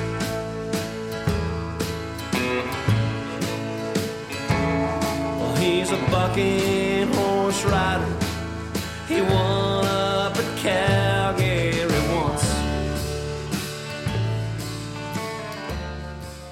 Thanks again to Wayne Vold and Dustin Flundra for being on the show this week to talk about the greatest bronc riders ever in Canadian history. Hell of a list we put together there, hey, Wade? So I guess we better recap just to begin. So for those, you've already listened, but just to recap on the list, we've got a couple honorable mentions. So Glenn O'Neill has 370 points, which would have put him in the top 10, but he wasn't born in Canada. So we still had to mention him, that he's a guy that very well could be on the list, but for our sake, is a Canadian citizen, but wasn't born here. So our list was the top 10 Canadian born, and it kind of gives us a little more.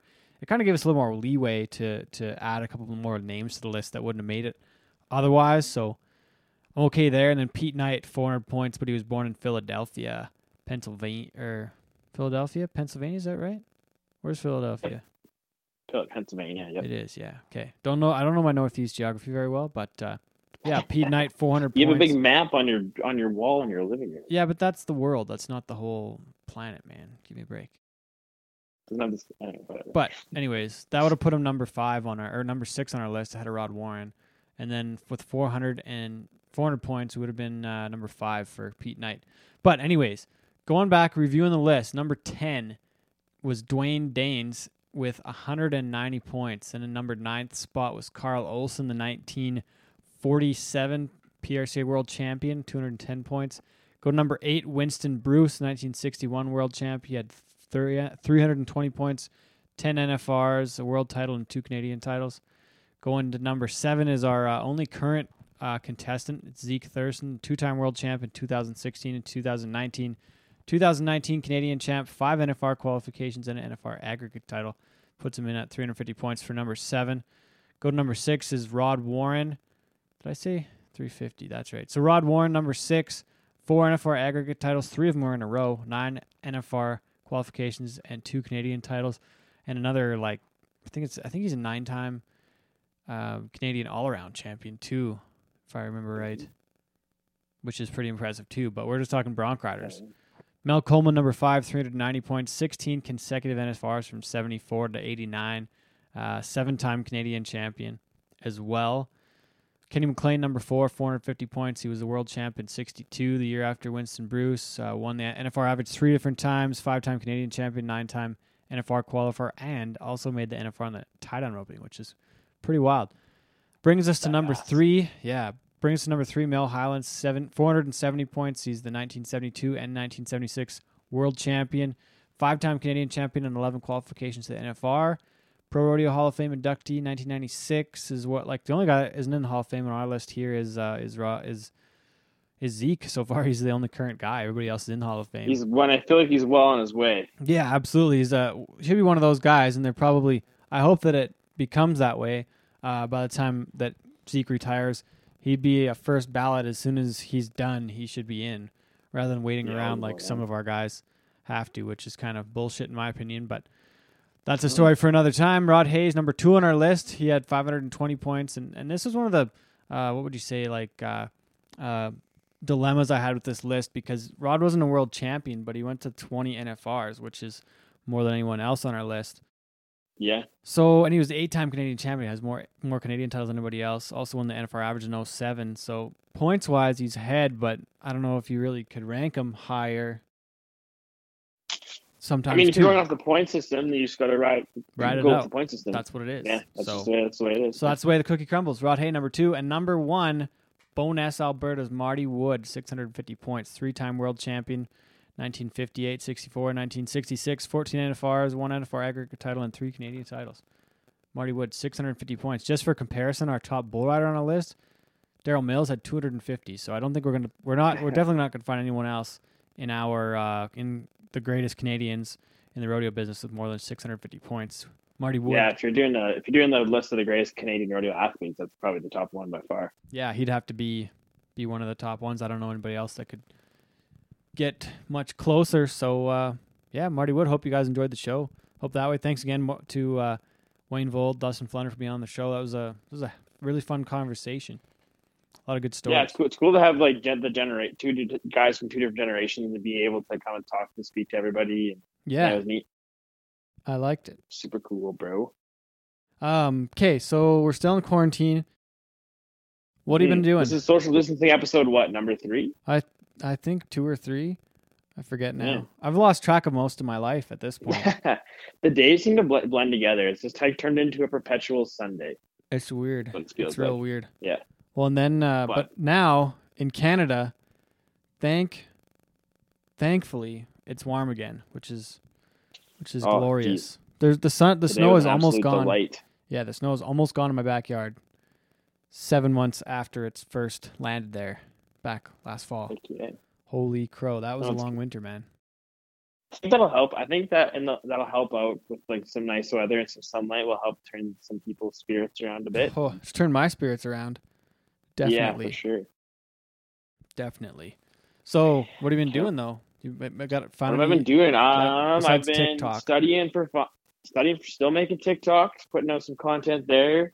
Yep. Have you made it big yet? Studying for. Do you have more than 10 followers?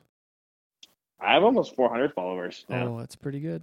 It's pretty good. That's almost. Yep. I had my first video reach 10,000 views today, this week. That's almost more than families watching nowadays. That's big. That's big, not man. Too bad. Big. I have another one that's hot on its tails for 10,000 views, so nice. Get some traction on a few of them, which is cool. So you're almost viral, is what you're saying. I think so. I don't know what the definition of viral is. It's a million, when it comes to TikTok, so don't. Oh yeah, so I'm not. Not even close. Yeah. yeah, just been studying for finals, and I bought a bike today, a mountain bike. So I'm gonna be able to do some ripping around. I got some good news about my knee this week, which is nice. Yeah, I'm on the mend. I can start running and doing more activities and kind of building some more strength and that whatnot back. So that's kind of a positive on my end of things. Yeah. Right on. Well, yeah, how about me? Oh, not much. Taking the dog for lots of walks. Don't have to shovel the water out of the driveway anymore because it's the low spots. It's drying up. The snow's almost gone. I'm gonna. Mm-hmm.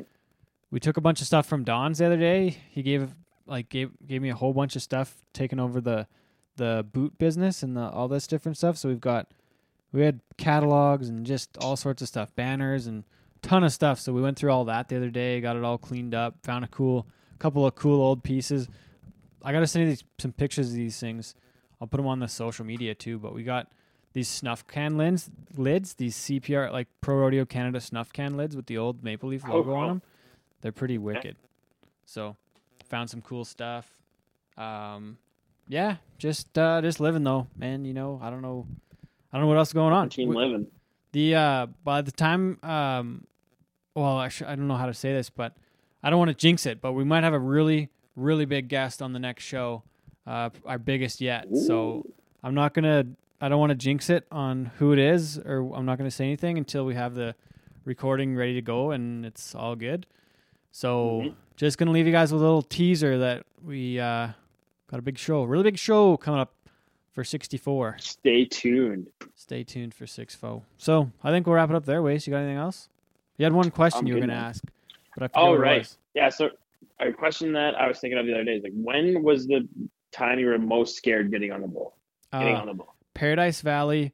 I don't know if the bull's name was like Little, or I don't know what the hell his name was. He was some crazy son of a bitch from Gurlitz's. Originally, it was like a black and white bull. I think they called him Remington Crazy at one point, or Remington Country, and I called him Remington Crazy because there was a screw loose on this bull. But he was just the meanest, the meanest bull in the history of, like, I don't know, like he wasn't like Oklahoma Wishes mean, but like not many people had to attempt their fate against that bull. But like I didn't want anything to do with this thing, and I think I got on 4 bulls that night because I think it was a 2-header and I double-entered for some stupid reason. And I was rattled by this fucking bull. He was real bad, man. Tanner Gillitz would know the name of that thing. I'd have to ask him again now. But I was totally terrified. Never been more scared in my life. Like, just didn't want anything to do with this bull. And did not even probably get past the end of the chute gate. It was real bad. Like, I might as well have just turned out because I was scared. You were already beat before you even got on. Yeah, it was bad. It was near the end, so... I knew not long after that I didn't want to ride the bull that bad, so. That's fair enough. What do you got? I would say I have a tie for first. The first one would be I was at a bull riding in Rimbey a few years back, and I got on a bull in Nansen Volds, just a calf, and I was hanging my rope in the run-up alley on him.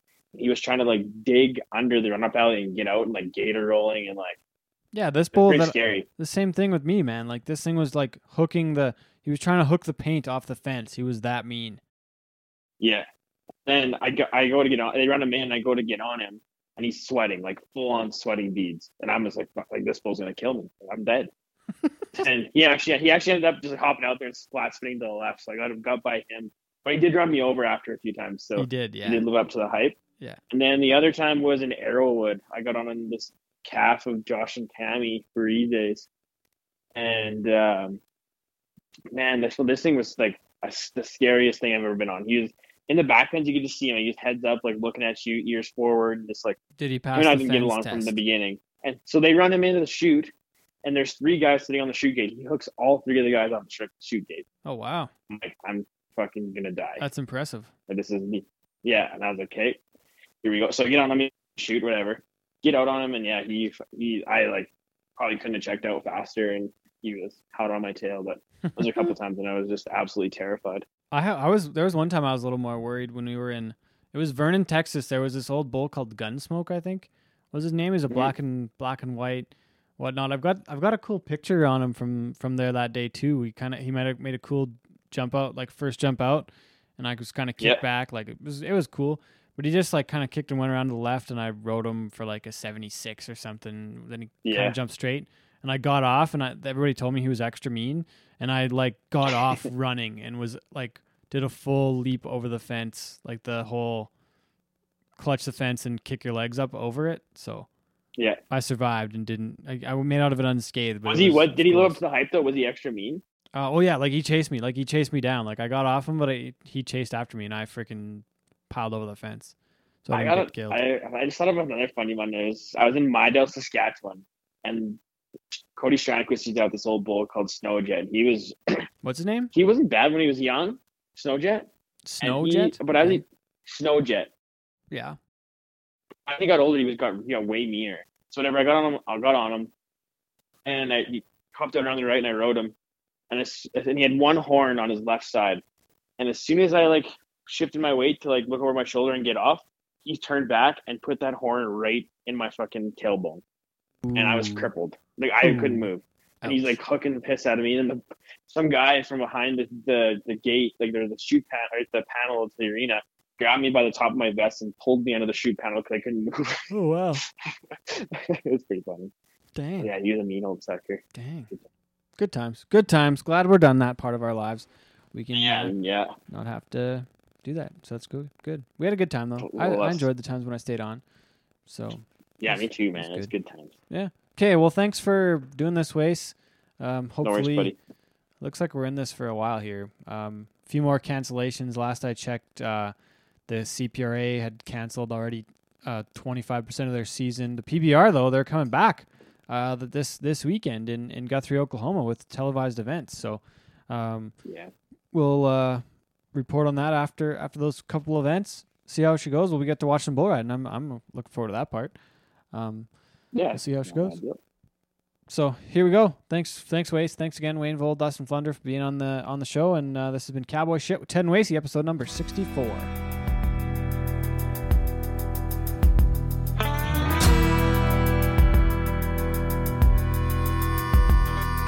Wild horse rider with nothing to lose. Old cassette tapes of Chris Ledoux. 6 bronc riders in a minivan, gonna make it to the whistle and the pickup man. Start to shoot 1 and I'm gonna shoot 5, working their way right on down the line. 8-second whistle is all I need. Keep your feet in rhythm and out of them D's.